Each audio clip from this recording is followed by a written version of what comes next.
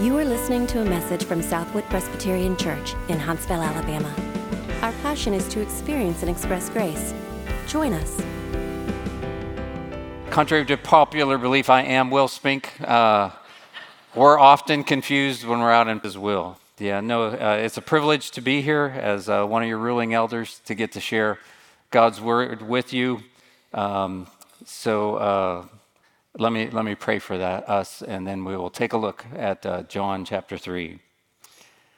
Lord, we do thank you that we can surrender all, and I do thank you for that inscription on the Stony Brook altar as you go there to preach that says, "Sir, we would see Jesus," a reminder of when the Greeks came to hear Christ. And I pray that now, that we would see Jesus, Lord, that you would strike a straight blow with this crooked stick. And I pray it in Christ's name. Amen. So we are going to continue in John 3. If you have your Bibles, it might say what page it's on, the Pew Bible, page 887. And it's John 3:22, the end, till the end of it, chapter 3. You know, I love that Will chose the book of John, the Gospel of John, to lead us through this season. I love the book of John. I love it for several reasons. I'm going to give you three. One, it was written by John the Apostle, John who knew Christ better than anyone else on earth, arguably his closest friend. And this friend of Christ writes this about Jesus. He says at the end, "I could have written volumes and volumes and volumes, but these I've written that you might believe." So I like it was written by John, and I like also that as we read it, we find new reason to believe in Christ. It's written that we might believe. You can read it in a sitting. I'd encourage you sometime as we're preaching through this series that you sit down and read it for yourself. Whether you know Christ or not, read it. See really who he is, as his good friend John writes. And then also I like that there is the element of light and darkness throughout the Gospel of John. I'm an imagery guy. I like to see things, and that comes out throughout it. And I like the thought that he brings me out of darkness into light. It was funny as I was awakened in the night last night with a stiff neck, and I thought the Lord was saying, "Mark, yield to me. Don't be stiff-necked." So may that be the case. Let's read then these verses from John 3:22 through 36. After this, Jesus and his disciples went into the Judean countryside, and he remained there with them and was baptizing. John also was baptizing at Anon and Salem because water was plentiful there, and people were coming and being baptized, for John had not yet been put in prison. Now a discussion arose between some of John's disciples and a Jew over purification. And there came to John and said to him, "Rabbi, he who was with you across the Jordan, to whom you bore witness, look, he is baptizing, and all are going to him." John answered, "A person cannot receive even one thing unless it is given him from heaven. You yourselves bear me witness that I said, 'I am not the Christ, but I have been sent before him.' The one who has the bride is the bridegroom. The friend of the bridegroom who stands and hears him rejoices greatly at the bridegroom's voice. Therefore this joy of mine is now complete. He must increase, but I must decrease. He who comes from above is above all. He who is of the earth belongs to the earth and speaks in an earthly way. He who comes from heaven is above all. He bears witness to what he has seen and heard, yet no one receives his testimony. Whoever receives his testimony sets his seal to this, that God is true. For he whom God has sent utters the words of God, for he gives the Spirit without measure. The Father loves the Son and has given all things into his hand. Whoever believes in the Son has eternal life. Whoever does not obey the Son shall not see life, but the wrath of God remains on him. There's an outline in the bulletin, and I've divided it into 4 sections. An ironic opening, who's who, less is more, and a final warning. I did talk a little bit about John the Apostle, sometimes called John the Evangelist, because he said, I wrote these things that you might believe. And this John is writing about another John, John the Baptist. John is, we heard earlier in these sermon series, John the Baptist is a prophet, and he's the greatest prophet of them all. Jesus said that about him, and it's because of the message that he brings. He's announcing the Messiah. Like most prophets, they have a difficult life. John ate locusts, lived in the desert. He had a message from God of great hope, but like most prophets also, it's a double-edged sword. And so we do close with a warning from John the Baptist. So this opening, I call it an ironic opening. The scene is that the disciples of John the Baptist apparently go over to see Jesus and the baptisms that are going in his area, and they come back to John, and as you can see here, it's even exaggerated a bit. They say, everybody's going to Jesus, and they're actually upset about it.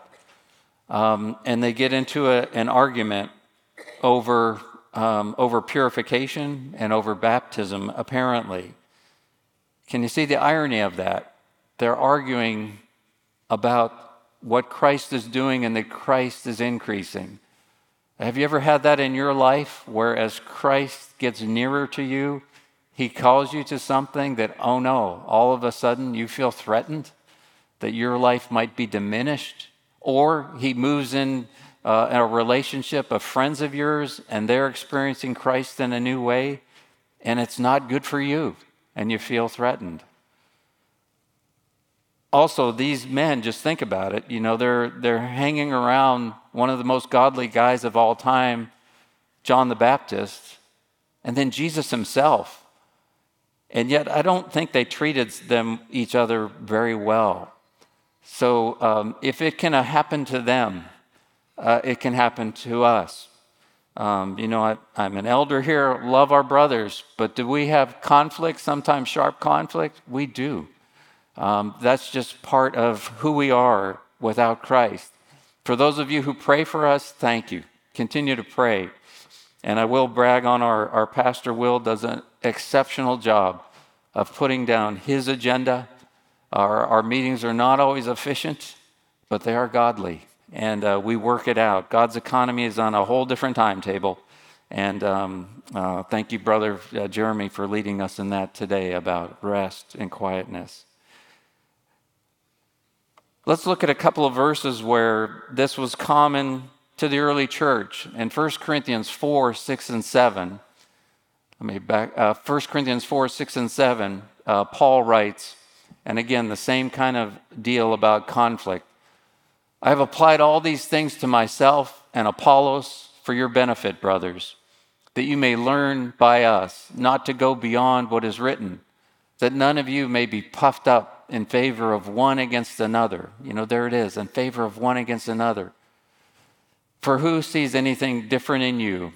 What do you have that you did not receive? If then you received it, why do you boast as if you did not receive it? And then we're going to read another section, a chapter earlier in there. And again, the antidote will be the same thing. And I do thank the Lord that whenever he calls us to something, he doesn't call us to do it by our own grit and willpower, though there is effort, but he gives us a power to suppress the evil and walk in the good. So even earlier he says this, for you're still of the flesh, while there is jealousy and strife among you, are you not of the flesh and behaving only in a human way? For when one says, I follow Paul. Another, I follow Apollos. Are you not merely being human? And in this case, we see, they were following John the Baptist instead of identifying with John and his purposes instead of Christ. And it's like that in our life, even in church life. And I would refer to that as church life. That anytime a cause, even a good cause, if Christ isn't at the heart of it, might there be selfish ambition and personal gain? That's often the case for me. James summarizes it this way. Who is wise and understanding among you? By his good conduct, let him show his works in the meekness of wisdom. That's hard for us, in the meekness of wisdom. We want it to be arrogance. We want it to be boastful. At least I do. But if you have bitter jealousy and selfish ambition in your hearts, do not boast, be false to the truth. This is not the wisdom that comes down from above, but it's earthly, unspiritual, demonic. For where jealousy and selfish ambition exist, there will be disorder and every vile practice. But the wisdom from above is first pure, then peaceable, gentle, open to reason, full of mercy and good fruits, impartial and sincere. And a harvest of righteousness is sown in peace by those who make peace. An ironic opening, conflict amongst the godly, and about a conflict about Jesus rising in importance. And we'll see how John answers this and how it'll work out in our hearts. So that's the opening. Secondly, who's who? Who's who? So when the disciples come to John, what does he say to them? Does he say to them, look, I told you guys are slipping up. You need to get up a little earlier, work a little harder. Your marketing plan is failing. You need a new marketing plan. We need some gimmicks out there. We need to be more efficient. You guys are missing it. Of course not. That would be, as the British like to say in their translation of the Bible, rubbish. Rubbish. What does John say? He says, who's who? He says, I am from the earth. I speak from the earth, earthly things. He's from above. He's different. I have a great calling from the Lord. I'm bringing Israel to repentance, to get ready to meet the Christ. A huge, huge, huge calling from the Lord. A very important man of God. But he says, compared to Christ, I am nothing. I am nothing. I can't give you anything that wasn't given to me. But Christ, he can give you, and we'll learn next week with the woman at the well, he can give you wells of salvation that never run dry. He can give you life. Don't compare me to Christ. There's no comparison. And then he says these haunting words. He must increase, and I must decrease. He must increase, and I must decrease. One quote from D.A. Carson, it's a great commentary on John. He says this, deep discontentment over God's wise, sovereign disposition of people and things would in that instance betray not only unbelief and faithfulness, but the worst form of the perennial human sin, arrogance that wants to be God and stand where God stands. And we'll talk about that in a few minutes. So John sets it straight on who's who. And then he talks about less is more. Less is more. So how can less be more? How can making him increase be of benefit to me? Or is it? Is Jesus coming to conquer? Well, he is. He is. When we follow him, do we follow him in fear? Well, there is a certain element of fear. As we read earlier, though, he says, come to me, I am gentle and lowly in heart, and you'll find rest for your souls. But we also read where he cleared the temple. Jesus was the prophet of prophet. He came with a double-edged sword as well. But what's it mean like to be, for him to increase and for me to decrease in my life? Does he take over my personality? Do I become a robot? Do I only follow him and him alone in some ritualistic type of way? Do we all start to sound the same as believers, look the same, dress the same? Again, rubbish. That is what the enemy would want you to believe, but that's not at all Christ. C.S. Lewis uses two analogies. I'm not sure if we have kids here, but any kids, you're familiar with the Chronicles of Narnia? Anybody? Any adults familiar with this Chronicles of Narnia? Great series. Well, this author also, in Mere Christianity, talks about this, and he uses two analogies, salt and light. And let me talk about light first. Let's pretend we're in this room now and all the lights are out. It's so dark that we can't see the hand in front of our face. And some voice from above, probably Will Spink, right, says, I'm going to shine something down and it's going to reflect back up so I can see you. It's going to be the same beam on each of you and reflect back up.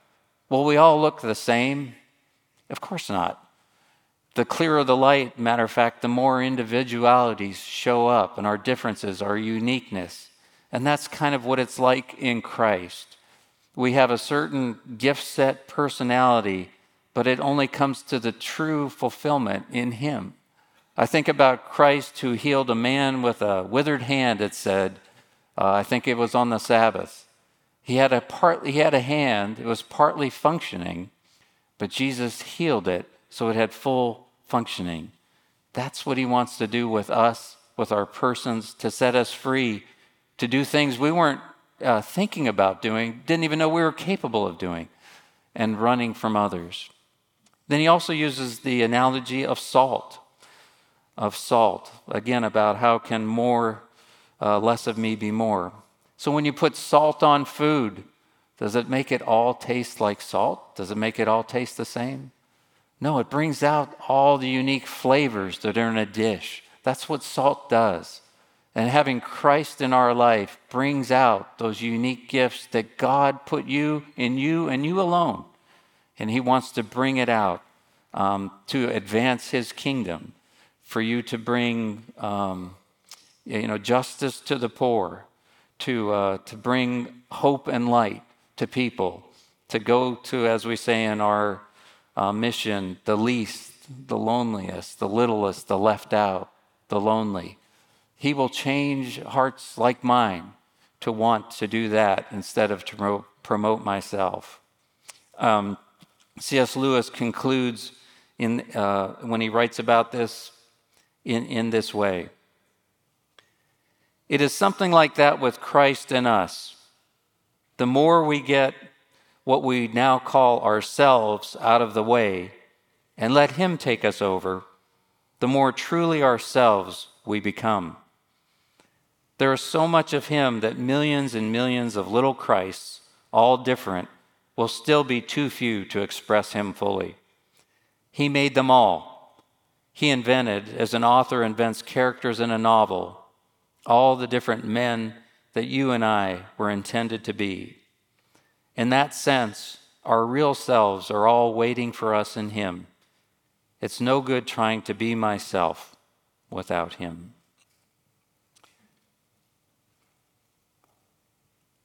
D.A. Carson also writes, John finds joy not in grudgingly conceding victory to a superior opponent, but in wholeheartedly embracing God's will and the supremacy it assigns to Jesus. A great deal of later Christian piety has turned on this same truth. So we are faced with that battle, that challenge every day. We've talked about this some in the Connect Community class that several of us are teaching, Kevin, today. Studying a book called The Fight. a book of Christian living, and it talks about every day is a fight, but it's not a grind where you have to win it with your own strength, but it's a victorious life in Christ and in Christ alone. But it's there every day. It's there every day. So I want to look a couple of brief studies of how the tempter uses this over and over to eclipse Christ in our life and make us promoted. Where we feel threatened, like John's disciples, that Jesus is rising. He's up in the polls. I don't know what's happening. It's out of control. I'm going down. In Isaiah, there's a chapter that talks about what many authors think is actually Satan himself. It's referred to a king, but I think it's on several levels. And this king wants to exalt himself to heaven, and in the end says, I will be God. I will be God.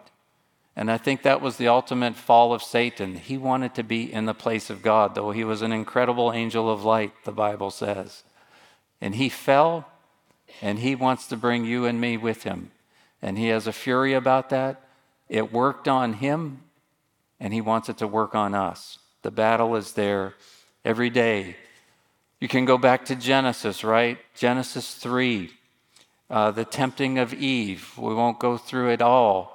There are 3 levels there. The food was good for food. It was, but also if she took it, it would make her like God, Satan said. It will make her like God. There again is that so-called perennial sin, wanting to ascend to be the Lord. You think, I don't want to be God. I just want to get my way. Well, think of where that impulse came from ultimately. And so, Satan did, the serpent, as it says in the garden, reach out to Eve and say, take it.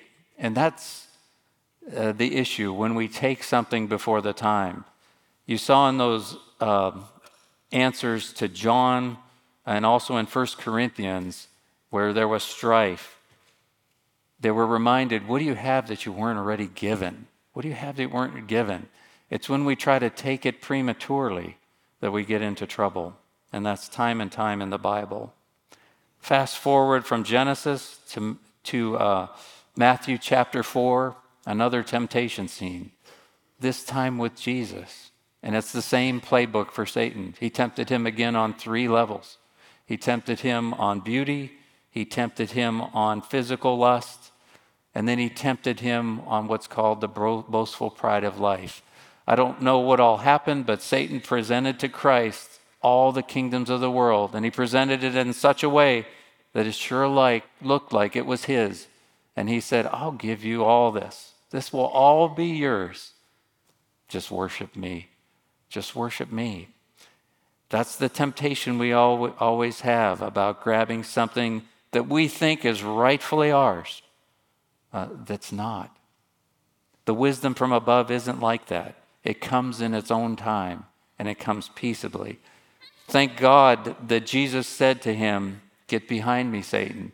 It's written, you shall worship the Lord alone. There was the standard bearer for us. Our old elder brother, he faced that temptation, and he said, I'll be with you when you face that temptation. We will all be tempted.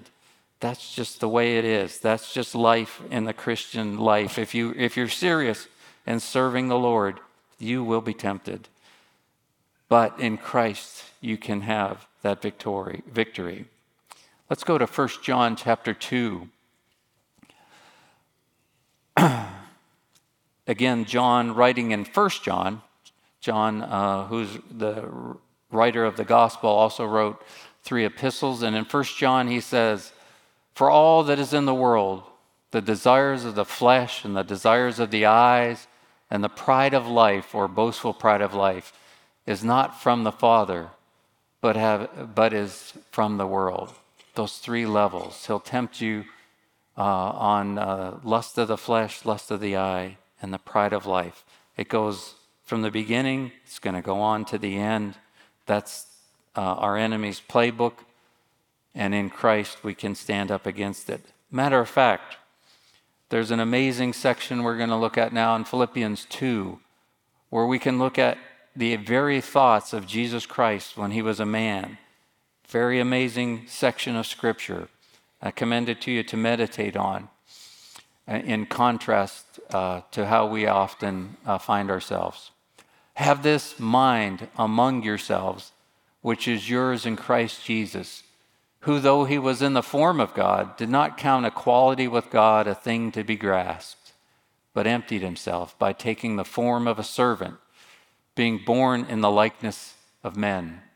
And being found in human form, he humbled himself by becoming obedient to the point of death, even death on a cross. Therefore, God has highly exalted him and bestowed on him the name that is above every name, so that at the name of Jesus every knee should bow in heaven and on earth and under the earth, and every tongue confess that Jesus Christ is Lord, to the glory of God the Father. Can you kind of see that going through Christ's mind as he's faced with Satan? Satan offers him all the kingdoms of the world. No, he humbles himself. He doesn't grasp it. He humbles himself. And then in God's good time, he exalts him. He has spiritual victory. So an ironic opening, who's who, less is more, and finally, a final warning. The last few verses of John 3 are not John the Baptist, but it goes back to John the Evangelist. And he says things about the wrath of God. He says, whoever believes in the Son has eternal life, but whoever rejects the Son will not see life, for God's wrath remains on him. God's wrath remains on him. You know, often, and before I knew Christ, I didn't feel God's wrath was on me. Maybe occasionally, maybe guilty feelings, but we can't trust our conscience without the Spirit leading it. It can be false, but the wrath of God remains on them. I look at it like this. In 2 Thessalonians, it talks about the coming of the Lord. You know, he came as a servant. He's going to come again to set all things right, to set up his kingdom on earth. And it says, we know what restrains his wrath right now. And one day that will be taken away, and it'll be a terrific scene. It'll be a terrible scene. It's like in physics where in the universe, you know, if the right potential builds up in the skies, lightning strikes, right? Lightning just strikes. That's how it is. One day Christ will return. He will take his presence away from this earth, and automatically God's wrath will occur. It's being restrained. It's God's grace that we're hearing this message today. It's God's grace that I believe that Jesus is the Christ. And if you don't know the Christ, there is a consequence for not following Christ. It's not like choosing your candidate to vote for. Once confronted with Christ, you have a decision to make. Not to make a decision is to make a decision. And the wrath of God, friends, John the Baptist says, or John the Apostle in this case, rests on you. That's an awesome thought. You know, we often go to the doctor thinking, I'm fine, I feel fine. Well, is that what the results show when they look inside you? One day the Spirit will show the secrets of our heart. By God's grace, may we abide in Christ, and may we experience that victory and be covered from our sin by the Lord. So we talked about the ironic opening, who's who, less is more, and the final warning. And I do want to say that at the end, if anybody would like to discuss more about Christ, the person of Christ, who he is, or get to know him more or have discussion, I'll be up front. Jeremy probably will too, and we would love that as well. Thank God for his indescribable grace. Amen. For more information, visit us online at southwood.org.